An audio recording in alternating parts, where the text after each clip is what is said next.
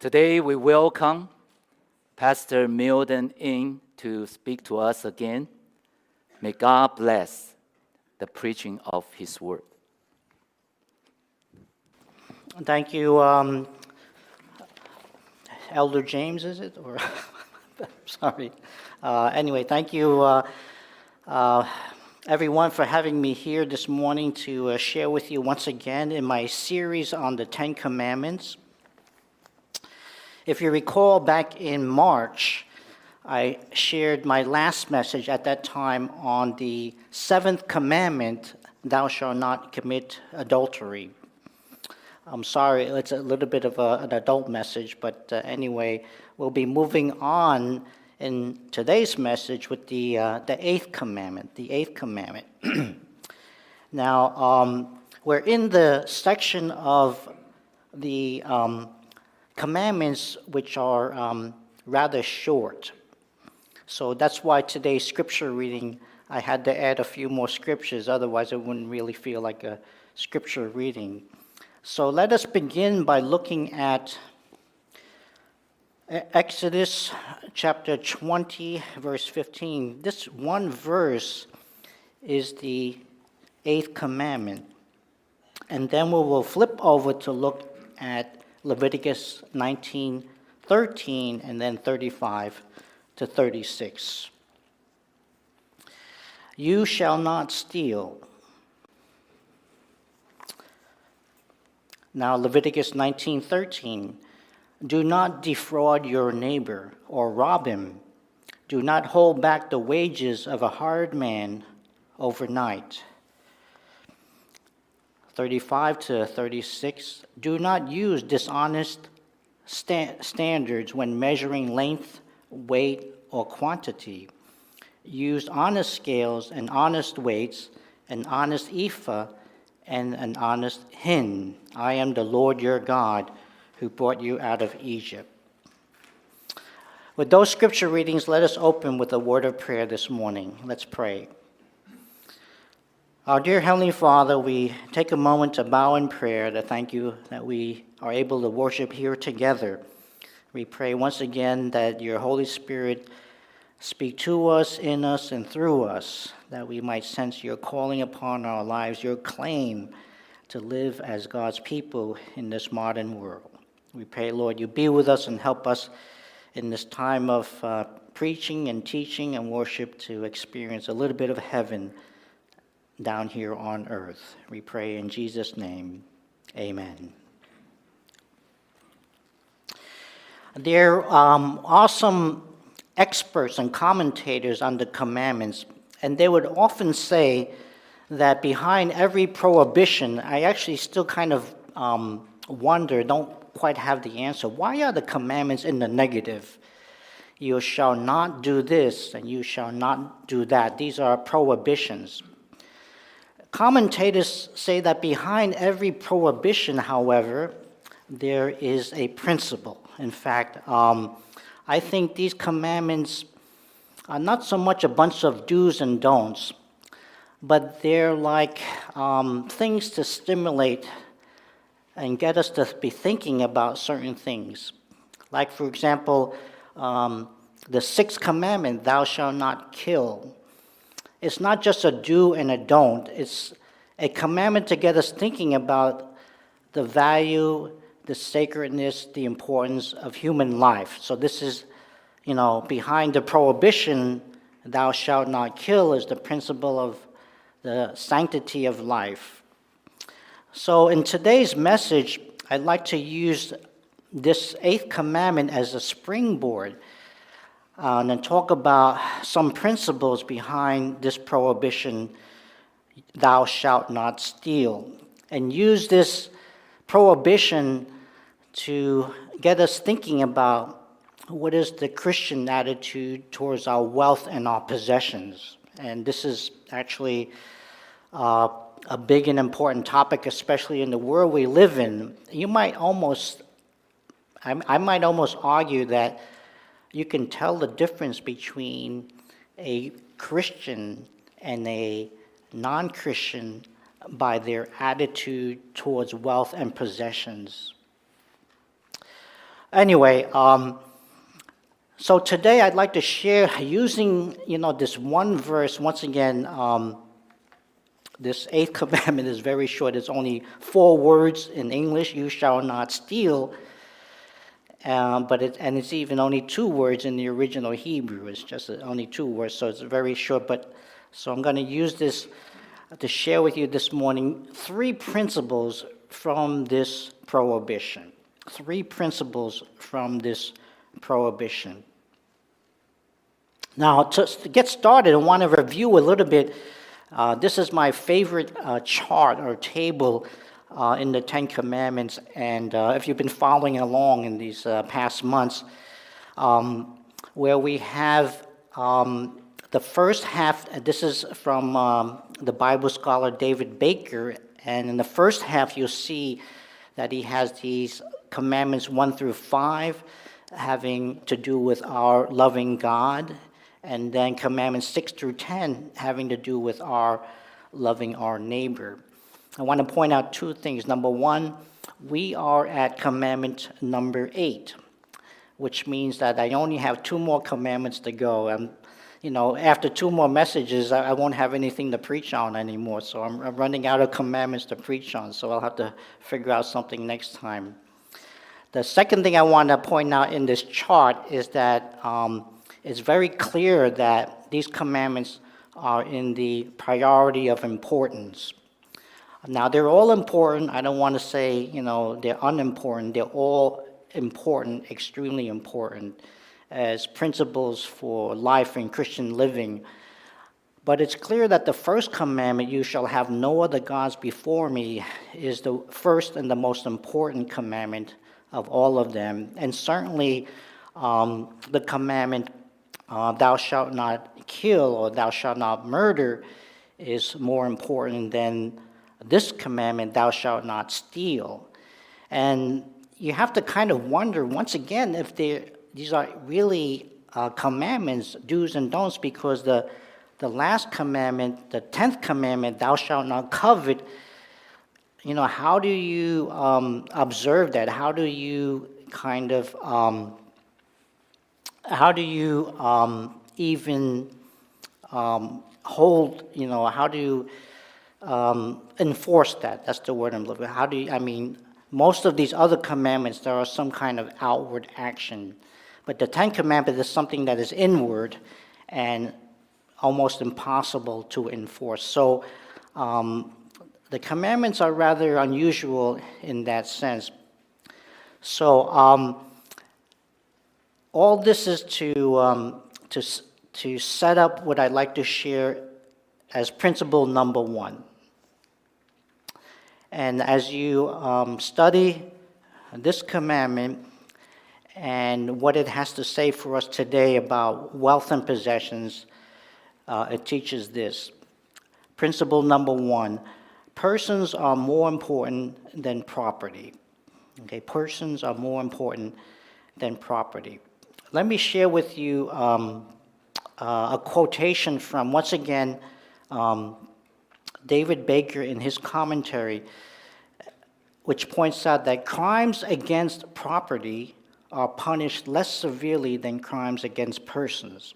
So a measure of a commandment's importance is the measurement of the punishment for it.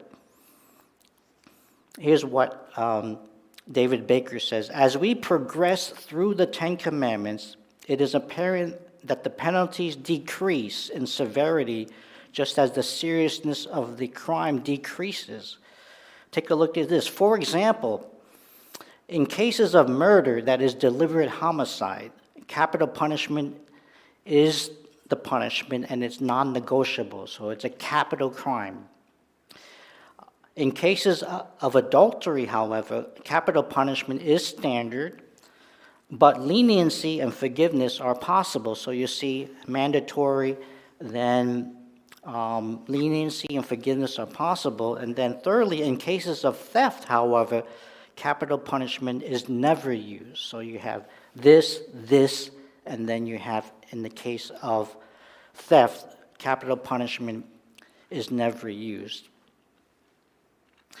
So it kind of it kind of shows what I was referring to earlier, and that is that, once again, all the commandments are important, but there is a lessening of importance as you go from the first to the 10th commandment.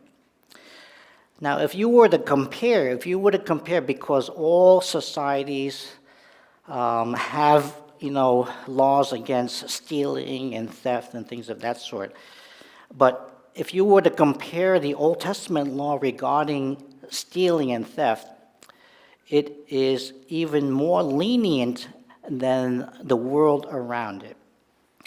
Let's take a look, for example, at the Code of Hammurabi. Even relative to other ancient Near Eastern laws, the 8th commandment is more lenient. In the Code of Hammurabi, which is the one of the first ancient law codes discovered, and is part of the background of this ancient Near Eastern world and the Old Testament context in the world, they have a article. Here's what they say in article number 8. If a citizen steals an ox or a sheep from a state or temple official, then the citizen is fined 30 times the value of the stolen livestock. Likewise, if one citizen steals an ox or a sheep from another, that is another citizen, then the fine is 10 times the value of the stolen livestock. If a citizen fails to pay a fine for stealing the livestock, then the sentence is death. So in the Code of Hammurabi, it depends on your status. If you steal from the temple or the priest, then the fine is 30 times the value of what you're stolen. If you stole from just another regular citizen, that status, the penalty is to pay back 10 times.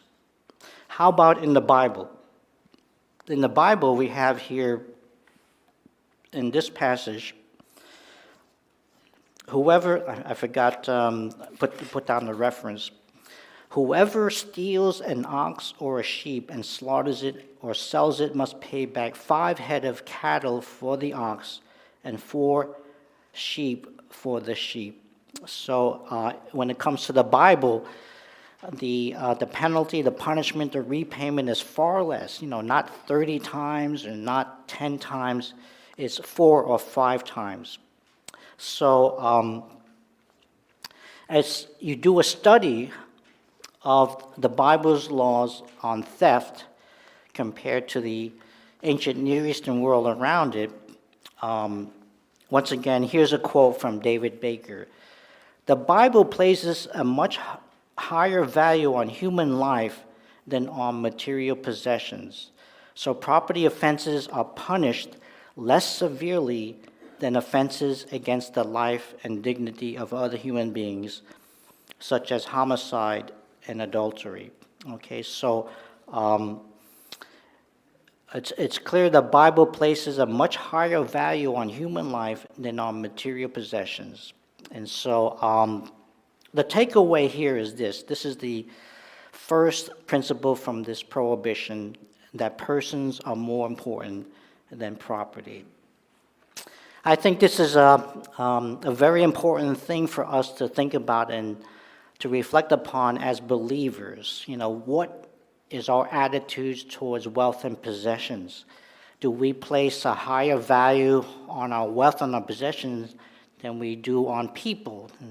People are more important than possessions. I think this is an important Christian ethic, Christian principle, and Christian value. And it's something that we have to keep in mind as believers in this very worldly and very materialistic world that we live in, commercialistic, materialistic, corporatistic, and things of that sort. There's a cover article in Christianity Today. I have it actually in, and the cover article has a story about how these for-profit companies are purchasing and owning Christian music and worship labels because they noticed over the years Christian worship music makes a lot of money. And so now the concern in the article is what's going to happen to Christian music when these private, for-profit companies start owning and taking control of Christian worship musicians and artists and labels. And so it's a very interesting article to think and reflect upon. But it's kind of something to think about in terms of the value we place on people over possessions and profits. I remember hearing years ago the story, I don't remember exactly the details, and it might reflect this period of the 1960s, I believe, the 1960s called the Jesus Revolution. Actually, there's a movie that just came out a couple of months ago called The Jesus Revolution, and it's actually a very good movie. And I just read, and actually, in another article, that this film featuring Kelsey Grammer, by the way, can you imagine? Kelsey Grammer is like the pastor of this old church, and the Jesus Revolution takes place in the 60s. And, these old established churches are kind of turned upside down because these hippies are coming to church and things of that sort. But anyway, it's a very good movie. I would highly recommend it. But, how many times have you heard the stories of that, back in the day when these young people were turning to Jesus? A lot of churches would turn them away because, they didn't want these dirty, unbathed, long-haired hippies with holy jeans, messing up their church property or ruining the church carpet and things of that sort. So, we really have to think about, what's more important in our lives, people or property. Okay, all right. Now, there's a second principle I would like to share from this prohibition to remind us of who we are and how we should behave as believers in terms of our wealth and our possessions. And the second principle is this: stealing comes in all shapes and sizes. When we think about the 8th commandment, thou shalt not steal, we usually think about someone who is actively, proactively going out there and stealing something from someone else, something that belongs to someone else, and just taking and putting it in my pocket. Those of you who are maybe in high school or in college, sometimes someone steals your backpack, sometimes someone steals your laptop, sometimes some people steal your iPhone, they just take it. So we usually think of stealing as in an active where someone takes something that belongs to someone else and puts it in their pocket. But stealing, according to the Bible, comes in all shapes and sizes. The 8th commandment is not just talking about that kind of active stealing. Take a look at this. That's why we have today's scriptures. I want to give you a variety of the concept of stealing. Leviticus 19:13, today's scripture: do not defraud or rob your neighbor. So stealing includes, of course, robbing, but defrauding, some sneaky way of taking something that belongs to someone else. Do not hold back the wages of a hired worker overnight. If you hire someone, don't hold back their wages. That's not active, that's passive, but it's still a form of stealing. Leviticus 19:35, do not use dishonest standards when measuring length, weight, or quantity. Use honest scales and honest weights, an honest ephah and an honest hin. I am the Lord your God who brought you out of Egypt. So, sometimes stealing is not as obvious. Of course, they use scales to weigh out wheat and grain and things of that. And sometimes they would, have a weight and they would trim it a little bit so that it wasn't an honest weight as they would weigh valuables on the other portion of the scale. Here's another example, Deuteronomy 19:14. Do not move your neighbor's boundary stone set up by your predecessors in the inheritance you receive in the land the Lord your God is giving you to possess. So, of course, In those days, they marked property lines with a boundary stone. The stone was a marker, this side is my property, and then the other side is your property.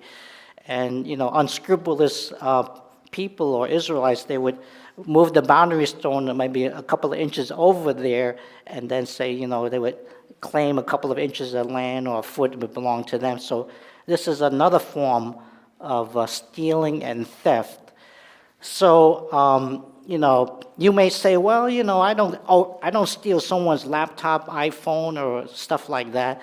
But, stealing comes in all shapes and sizes, and we have to think about this as believers as well.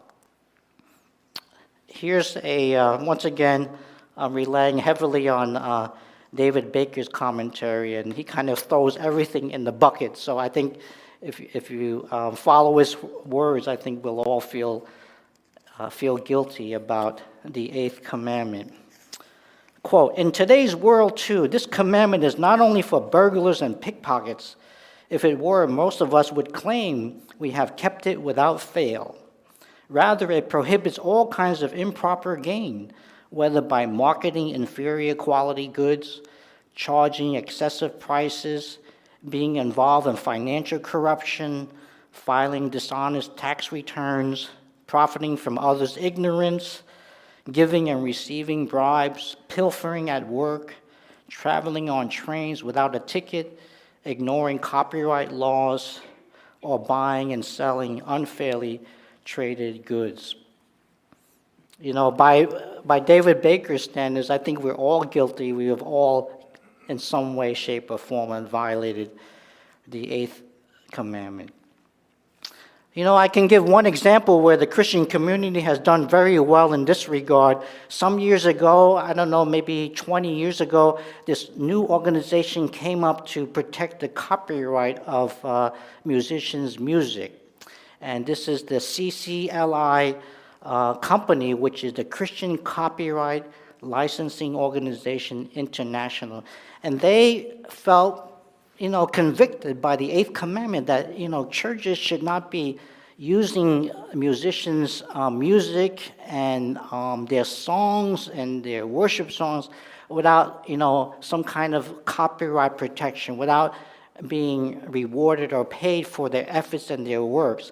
And so this company, CCLI, came up maybe, 20, 30 years ago, the Christian Copyright Licensing International, to save churches from the worry and concern of breaking the eighth commandment and kind of like stealing, borrowing, taking advantage of Christian musicians without paying some sort of fee or dues for copyright. I think now the CCLI licenses some 250,000 songs in their company. So I think this is a positive example of how the Christian community and churches are trying to do their best. None of us are perfect, but at least we try to honor the Lord's will and the eighth commandment in our lives. Okay, how about the third principle? Now, this one, we need to get help from the New Testament. And I think, once again, when it comes to preaching and teaching on the Old Testament, particularly the Ten Commandments, I discovered that it's extremely important to balance, the teaching on the Ten Commandments in the Old Testament with the follow-up, what is God's will and teaching for us in the New Testament, because there is a difference, there is a transition, you might say a transformation from Old to New Testament. So principle number 3 is this: we must think in terms of giving and not keeping. I think the foundations of this principle begin with the Old Testament, but are not really emphasized and highlighted until the New. In the world, there are 3 kinds of people. There are those who take, there are takers, there are keepers, and then there are givers. And I think this final principle is to remind us, as believers, We certainly should not be takers. Um, to be keepers is nothing bad, but we have to go one step further to move from keepers to givers. Now, as a Chinese American, born in this country, I'm second generation Chinese American, born and raised of immigrant parents. And immigrant parents are, they go through a lot of hardship. They came from a country that had very little, so they tend to be tremendous savers. They tend to be tremendous keepers. They hate to, and I think, I'm like that too. I hate to throw anything away. We're pack rats because it seems so wasteful. But I think as believers, we need to reconsider that attitude of saving and keeping and move more in the direction of giving, because this is the Christian way. In the Old Testament, it begins here. Leviticus 25:23 reminds us that we are stewards and not owners. Here's what God says to the Israelites. The land must not be sold permanently because the land is mine. God is telling the Israelites, the land is not yours, the land is mine and must not be sold permanently.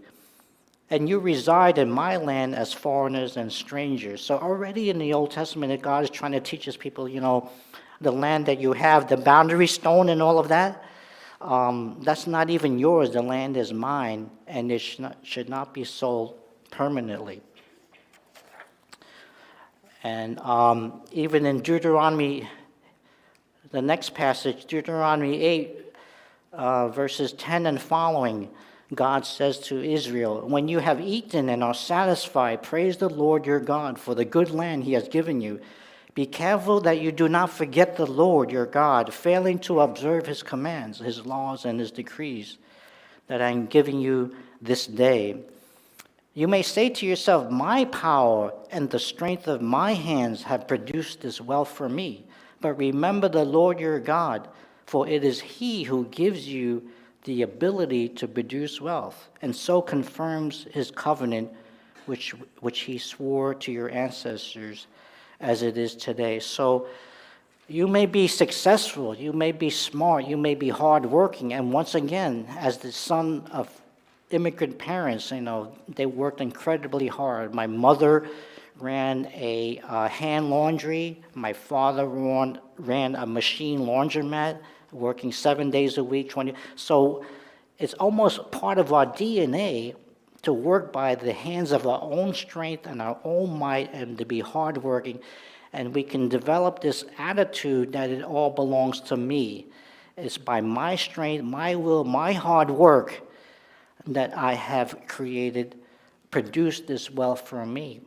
But as a Christian, that's the wrong attitude, because it is God who gives you that strength and that wisdom to produce wealth. For those of us who are older, you have to remember that your health is important. If God doesn't give you good health, good physical well-being, you won't be able to go to work. You won't be able to perform well in school. There's all kinds of diseases and illness. Mental health is also an issue.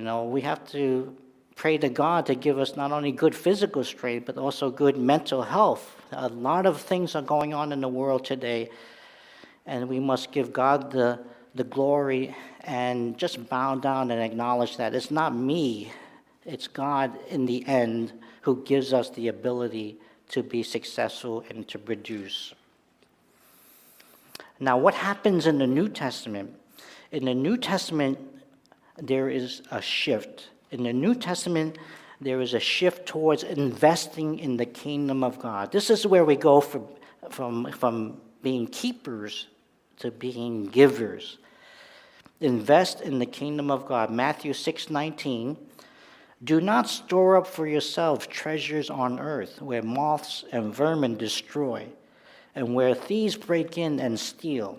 But store up for yourselves treasures in heaven, where moths and vermin do not destroy, and where thieves do not break in and steal. For where your treasure is, there your heart will be also. So Jesus is saying, do not store up treasures and wealth here on earth, but store it up for yourselves in heaven. Matthew 6:24. Jesus reminds us, no one can serve two masters. Either you will hate the one and love the other, or you will be devoted to the one and despise the other. You cannot serve both God and money. And then Paul says in 1 Timothy 6:17, command those who are rich in this present world not to be arrogant, nor to put their hope in wealth, which is so uncertain, but to put their hope in God, who richly provides us with everything for our enjoyment. Command them to do good, to be rich in good deeds, and to be generous and willing to share. As I said earlier in today's message, I think you can almost tell the difference between a non-Christian and a Christian by how generous they are, because this is the Christian value and virtue that God wants us to be generous with our wealth and our possessions. It is important to be, we must think in terms of giving, not keeping. I was talking with a friend of mine recently, and he was telling me about this Christian couple he knows. They're very successful. The wife, and this is an Asian American couple. The wife used to, work for Goldman Sachs, and the husband used to work from Goldman Sachs. They left their company, and now he's a venture capitalist or something like that. And the wife, as a Christian, decided to develop a Christian type of app, Christian app. And he was telling me, and this is a non-Christian fellow too. So this non-Christian fellow was telling me about, and he's saying, the husband is very smart. I've never seen someone work so hard. They're not doing it for the money because they don't need the money. And I was telling my non-Christian friend, well, if they don't need the money, they should think about giving it away. They should set up their own foundation. They don't need the money. He said he's doing it just for the ambition. They're very ambitious. So I said, well, if they don't need the money, they should set up some kind of foundation and give it away as a Christian, because that's the Christian thing to do. There's a very wealthy man in the United States today. He's not even a Christian. And he and another person developed this thing called the Giving Pledge. Have you heard of it? Established by Warren Buffett and Bill Gates, where they established a foundation where they're encouraging billionaires, they're encouraging billionaires to give away at least half of their wealth by the time, either during their lifetime or after they pass away. And they have I think they have 200 to 300 billionaires who have signed on the pledge. We pledge that during our lifetime, we will give away at least half of our entire wealth during our lifetimes or after I pass away. Warren Buffett himself pledged, personally, he pledges he's going to give 99% of his wealth away during his lifetime or when he passes away. Let me give you a quote from his Warren Buffett's website. He's going to keep 1% of his wealth and give away 99% of his wealth. Here's what he said. Here's what he says. Were we to use more than 1% of my claim checks, that is, I guess, his wealth from his stock, on ourselves, neither our happiness nor our well-being would be enhanced. In contrast, that remaining 99% can have a huge effect on the health and welfare of others. Some material things make my life more enjoyable. Many, however, would not. I like having an expensive private plane, but owning half a dozen homes would be a burden. Too often, a vast collection of possessions ends up possessing its owner. The asset I most value, aside from health, is interesting, diverse, and long-standing friends. Okay, so even even someone who's a non-Christian is willing to be generous with his wealth to do good for others and for the rest of the world. Let's review in closing these three principles from a prohibition. Let's see. Maybe I can get help. The next slide. Are we missing? Okay. Oh, there we go. Okay, thank you. Okay, principle number 1. Persons are more important than property. Let's see. Okay, there we go. Principle number 2. Stealing comes in all shapes and sizes. Principle number 3. We must think in terms of giving and not keeping. Let us close in prayer.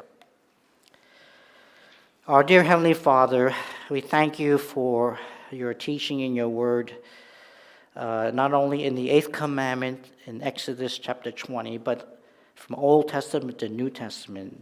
There's clearly, Lord, a transition, a change to up our game when it comes to Jesus in the New Testament. We pray, Lord, that you'll help us to reflect and to think about what are our values, our ultimate values in this world and in this kingdom. We pray that we'll put Jesus first in our lives and that will be reflected in our attitudes and our behavior towards our wealth and our possessions. We pray, Lord, that you'll help us certainly not to be takers, to be keepers, but to move beyond being keepers to being givers, because you will be indeed pleased with that. We pray in Jesus' name, amen. Amen.